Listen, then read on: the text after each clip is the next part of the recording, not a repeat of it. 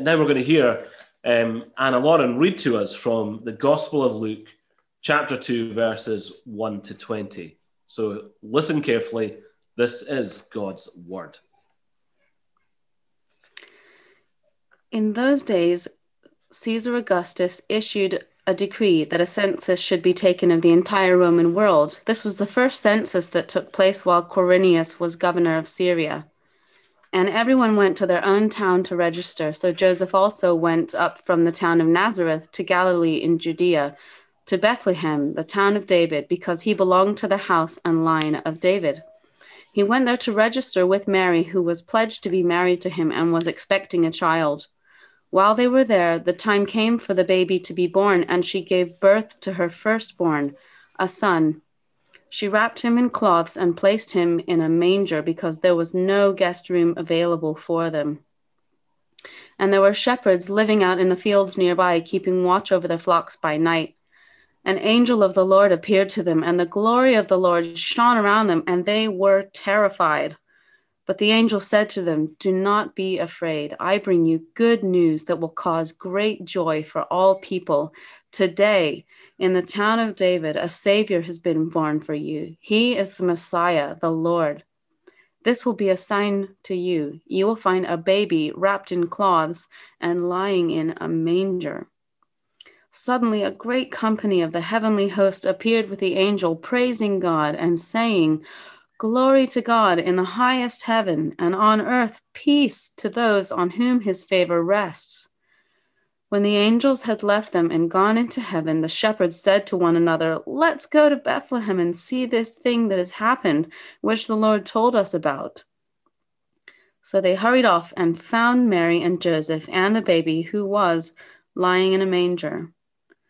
When they had seen him, they spread the word concerning what had been told them about this child, and all who heard it were amazed at what the shepherds said to them. But Mary treasured up all these things and pondered them in her heart.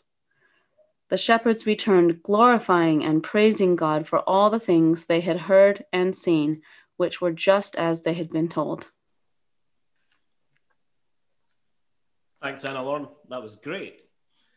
We're going to take a look now at what we've just read together. And you might not ever have watched a Cornerstone service before, but over the last few weeks, we've been working our way through the first couple of chapters of the Gospel of Luke, just reorientating ourselves towards the Christmas story. And Luke's Gospel begins with the author, Luke, writing to his friend Theophilus, saying, "I've put together this account for you so that you have a really reliable record of the life of Jesus Christ." So it's a well-researched document, the Gospel of Luke. It's well and carefully researched, and it's based on eyewitness testimony. And that kind of thorough research is found here again in the beginning of chapter 2, where what Luke does is he locates the story of Jesus, not in some kind of legendary setting or mythical story, but in the days of Caesar Augustus, when a census has been taken, when Quirinius is governor of Syria, when David and his family go, when Joseph and his family go from Nazareth to Bethlehem, the town of David. So there is this very specific locating of the birth of Jesus in a historical narrative. So that's a good thing to know if you're somebody who has a lot of questions about the Bible or about Jesus. You know, what degree of credibility is there to what we read in the Bible? Well, it's well researched and it's geographically and historically located. That might not be enough to convince you, of course, that you really want to be a Christian. But you're here watching maybe with a family member or a friend or a little bit of curiosity. But although you might be willing to sort of take a look at Christianity, you don't really have much sense that you want to become a fully fledged Bible-believing Christian follower of Jesus Christ. You're happy enough the way you are. You're not really convinced. that Christianity is what everybody claims it to be, or what believers claim it to be. C.S. Lewis, who is the author of the Narnia Chronicles, he wrote this. He said, in 1929, I knelt and prayed. Perhaps the most dejected and reluctant convert in all of England.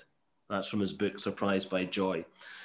C.S. Lewis did not want Christianity to be true, and he did not want to be a Christian. So what happened?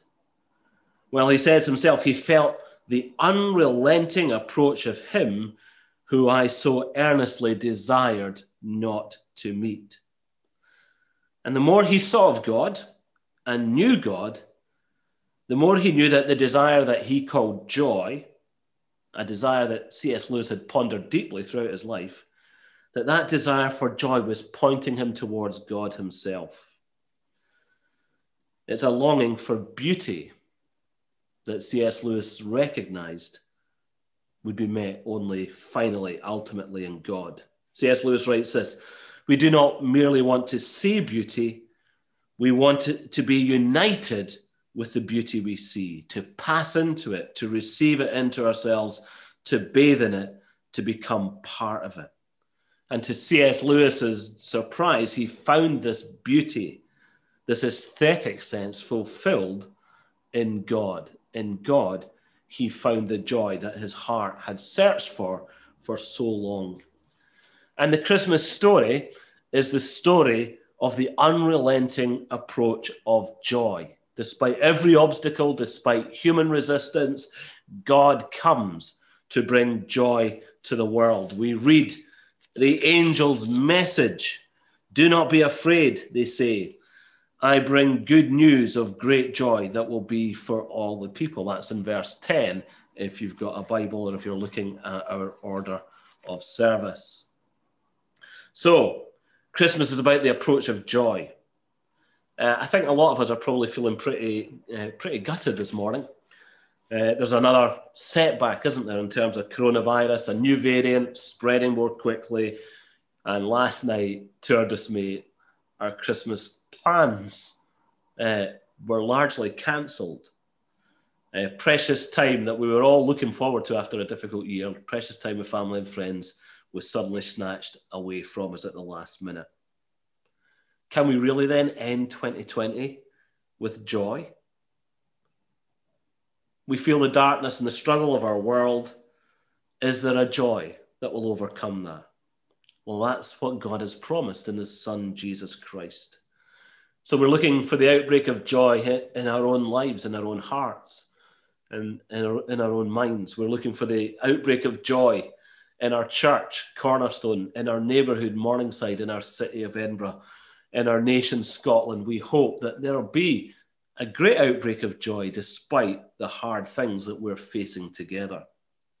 So my message this morning is that when Jesus comes and breaks into our world, and when Jesus breaks into our life, then joy breaks into our life as well.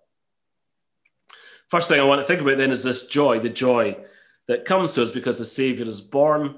Then we're going to think a little bit about the Saviour, this idea of a Saviour that we find here in the angel's announcement. Today in the town of David, a Saviour has been born to you. He is Christ the Lord.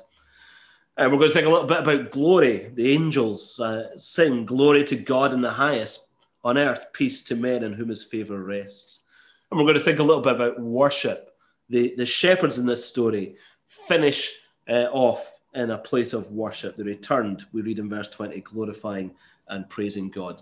So joy, salvation, glory, and worship. 4 ideas that are so closely connected to the Christmas theme.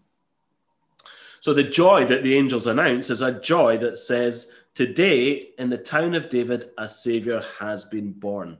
That's the reason for joy. The Christ has come. He is Christ the Lord, this Saviour. So what the angels are pointing to as the source of joy is what Christians call the incarnation of God. And this amazing, deep, wonderful theological truth is revealed to some shepherds on a hillside. And in that, again, Luke is showing us something that we might call the upside down kingdom of God. God doesn't come to the rich, the powerful, the successful, the good. In the first chapter of Luke, he comes to an elderly and childless couple, or to a young virgin who's waiting to be married. In this chapter, he comes to shepherds, and shepherds in that culture, and I'm quite defensive of shepherds. My dad was a shepherd, so I like to stick up for the shepherds of this world. But in that culture, shepherds were seen as being religiously and socially unclean. They were religious and social outsiders.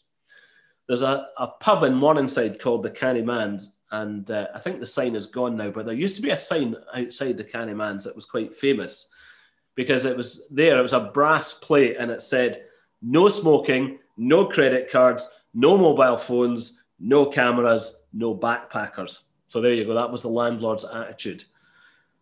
Well, the synagogues of the first century in Israel apparently had a similar sign that said, "No Gentiles, no tax collectors, and no shepherds."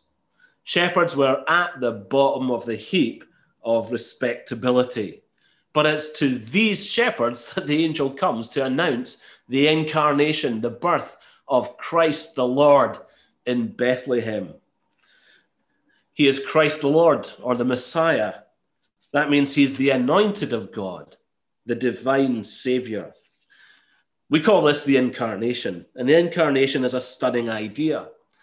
It's not just the idea that God has somehow taken on human shape or human form, as some religions might say. It's not some kind of syncretism, half God, half man.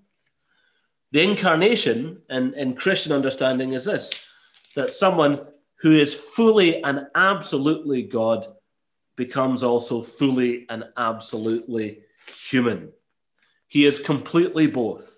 His deity is complete and his humanity is complete. He is God in human flesh. He is like us in every way, the Bible tells us, except without sin. So in Jesus, the incarnate Son of God, we find two complete and perfect natures in one person. His divine nature is exactly like the Father's in heaven, and his human nature is exactly like ours, except without sin. And both those two natures retain their own distinctive characteristics, but are united in the one person of Jesus Christ. Bethlehem is a place of wonder. God is made flesh. That's an incredible thing.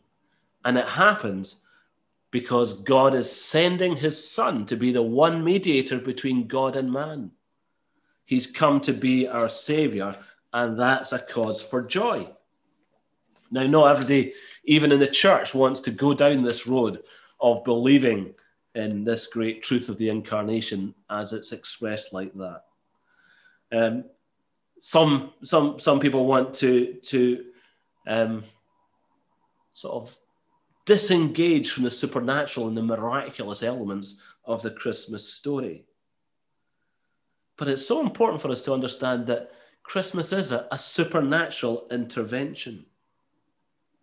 It's the breaking in of the kingdom of God. It's another world striking into the darkness of our world, a world of light and glory and hope.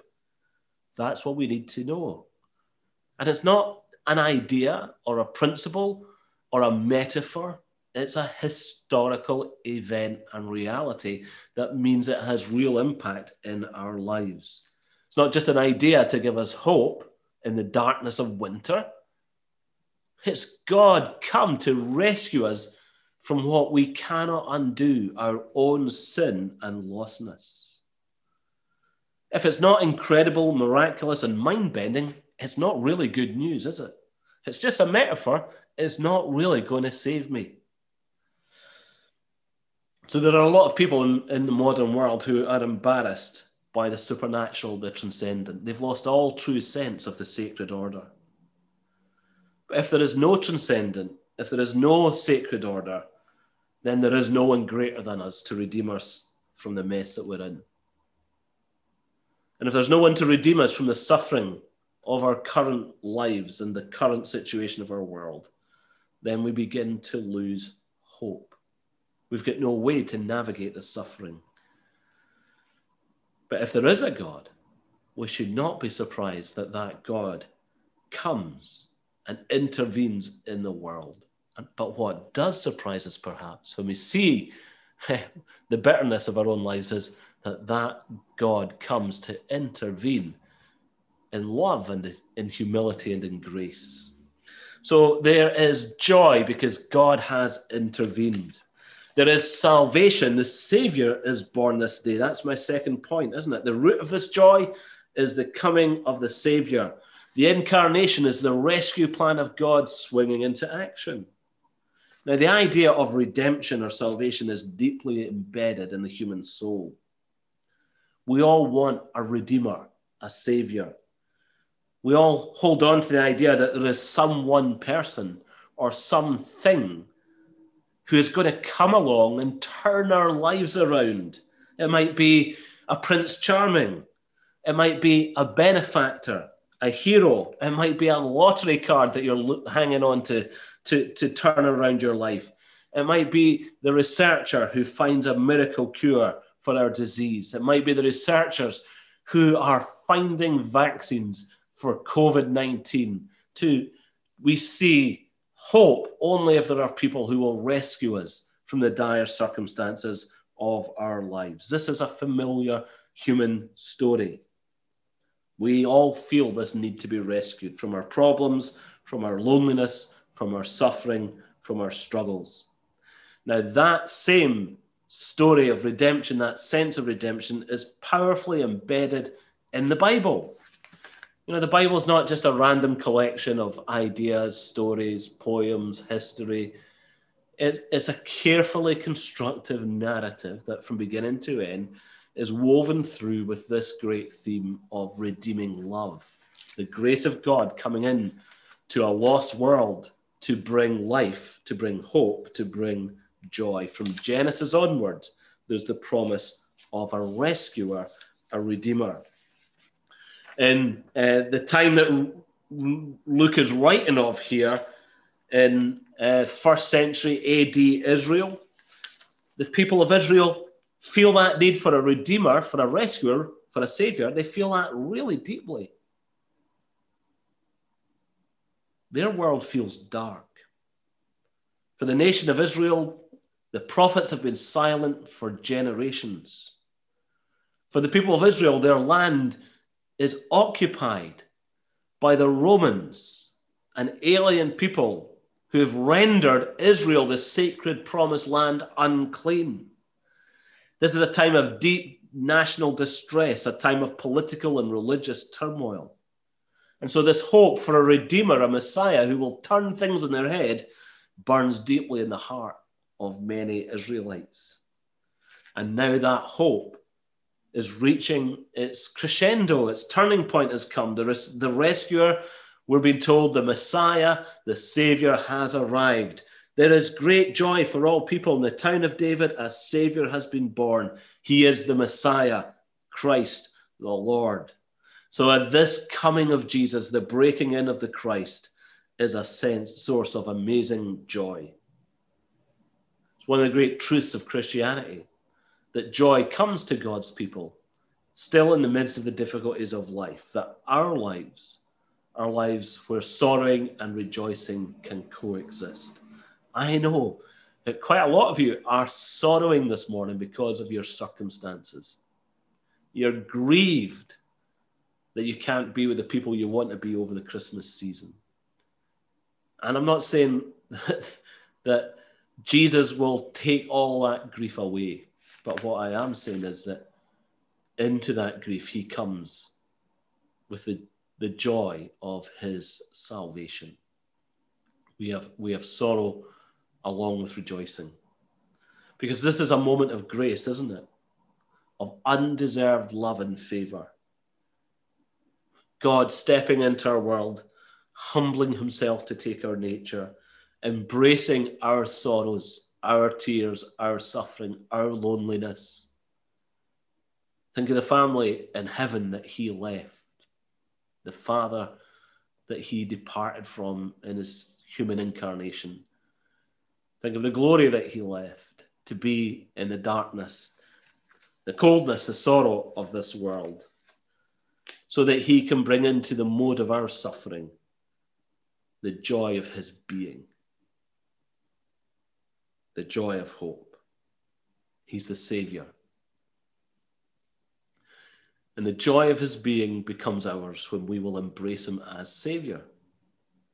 To be saved is to have our sin forgiven, our rejection and rebellion against God forgiven through Jesus Christ, through his death and resurrection. That's the nub of the Christian message. We're loved so much that God gives his one and only Son so that whoever believes in him will not perish for their sin, but have everlasting life. So there's joy, there's salvation, and there's glory.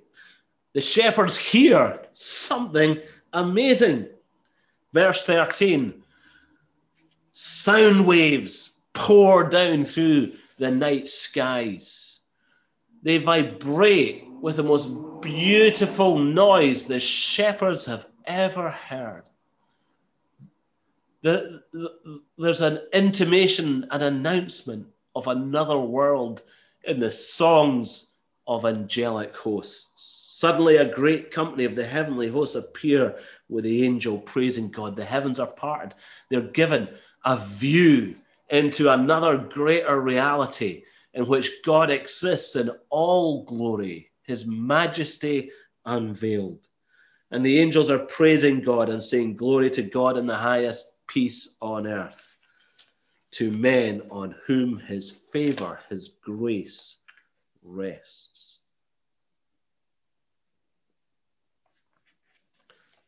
What a beautiful thing the shepherds were given. A taste of a greater and a better world. A taste of the angels of heaven praising the God of redemption and rescue. Delighting that the birth of the Savior means that God's rescue plan for a lost world is being put into action. And the angels sing, glory to God, and on earth peace to men on whom his favor lies. I love that connection. It means a lot to me personally. You know, my heart gets troubled and struggles just like yours. Worries, fears, doubts, concerns, inadequacies. Often life feels restless and difficult rather than peaceful. But the more we see of glory, the glory there is in God's salvation and in God's Savior, the more we find our peace. The more we see of his glory, the more we'll have peace and not be afraid. And we see its glory not the way that the angels see it in bright light of a greater reality. We see glory in the fact of the incarnation. That's a glorious thing that God took flesh and came to die for us and rescue us. It's in this humble, self-giving love that we see his glory most clearly and most definitively. That this God of majesty and eternal greatness is willing to humble himself, to love us in such a costly way. That is glorious. And this is our peace. He gives us peace with God, peace with the difficult circumstances that we face together at the end of 2020, peace with each other in hard relationships, peace with our past and the things that bring us shame or guilt, peace with our future as we worry about what's ahead, peace with death as we think about our humanity and mortality. All that peace through the coming of Jesus and the glimpsing of his glory. This is good news for us. It's good news for angels. It's good news for first century shepherds, and it's good news for 21st century Edinburghers or wherever you're watching from. And because it's good news, there is peace and there is joy. And we find that here, don't we? We find worship. The shepherds return glorifying and praising God for all the things they've seen. They worship Jesus. So they head down to Bethlehem. They see the baby in the manger. They talk to Mary and Joseph. They tell many of their angelic visit. And then they head off again, changed men with their hearts ignited with a sense of worship. Meeting with the Savior, knowing the Savior has come, replaces fear with worship. They've been allowed to see beyond the struggles of this world to the goodness and the grace of God. God here shows his love to some unlovely shepherds. They don't deserve his love. They can't earn his love. And God equally shows his love today to unlovely us. We don't deserve his love. We can't earn it. But he loves us anyway. And so I want to encourage you this Christmas, maybe even for the first time, to be a worshipper of Christ Jesus, the Savior, the incarnate deity. This is a difficult season for us, for our world, for the human race in the face of a pandemic. It's thrown the economies into chaos. It's going to have a huge impact on everyone, and lots of us have suffered loss, bereavement, illness. And one of the things that is true of us as modern people is that we're not well equipped for suffering.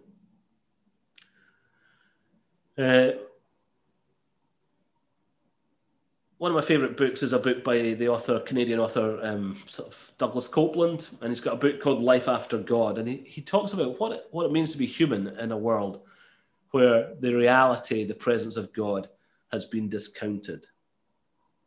And he acknowledges that it makes us fearful, stressed, anxious, and insecure. Tim Keller, who is a well-known minister in Manhattan at Redeemer Presbyterian Church, said that modern society is the worst culture in the world, in the history of the world, at preparing us for suffering.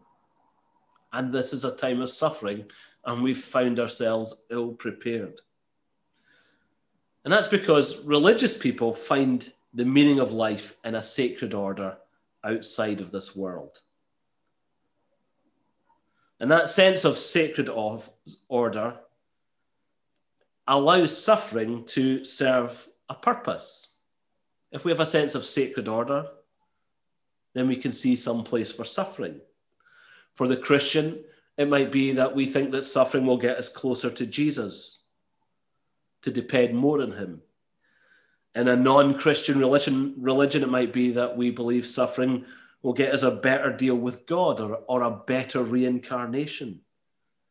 But if we have a sense of sacred order, then for us, suffering will have a value in it. That's true for Muslims and Christians and Buddhists. But modern secular people don't have this. And in our time of widespread suffering, without a sense of God, many of us are struggling to navigate what's hard and to maintain a sense of hope. We live in a culture that is marked by a lot of despair, a lot of destructive lives and lifestyles. How do we escape this life of fear, anxiety, and insecurity? How can you escape your life, your fearfulness, your anxieties, your insecurities? Let the glory of God in the person of Jesus enter your life. Open yourself to that reality. Open yourself to Jesus. Even now, sitting where you are, right in your home, invite Jesus into your life. Just say that simple prayer. Lord, I don't know what's going on here. I struggle to believe, but I need you. Help me. Speak to me. Show me something. Help me to be part of your story. Help me to know you as my Savior. Let your joy fill me this Christmas. Let me say a short word of prayer. I'm going to hand back to Fergus going to have a song, and then we'll have a time of prayer, and then another song, and then we'll end. So let me pray briefly. Lord Jesus, we do want to just thank you for the joy of knowing that our Savior has come, that we get a glimpse of the glory of God in the incarnation of Jesus the Savior, and that this is given to us that we might know what it is to worship you and find life in you. We pray for each of us today, no matter the difficulties or the sorrow that we face in life, that we will not be overwhelmed, but that you will be our peace, and that even in grief, we will find joy. Lord, what an amazing gift that would be. Grant it to us, we ask, in the name of your Son and for his glory. Amen.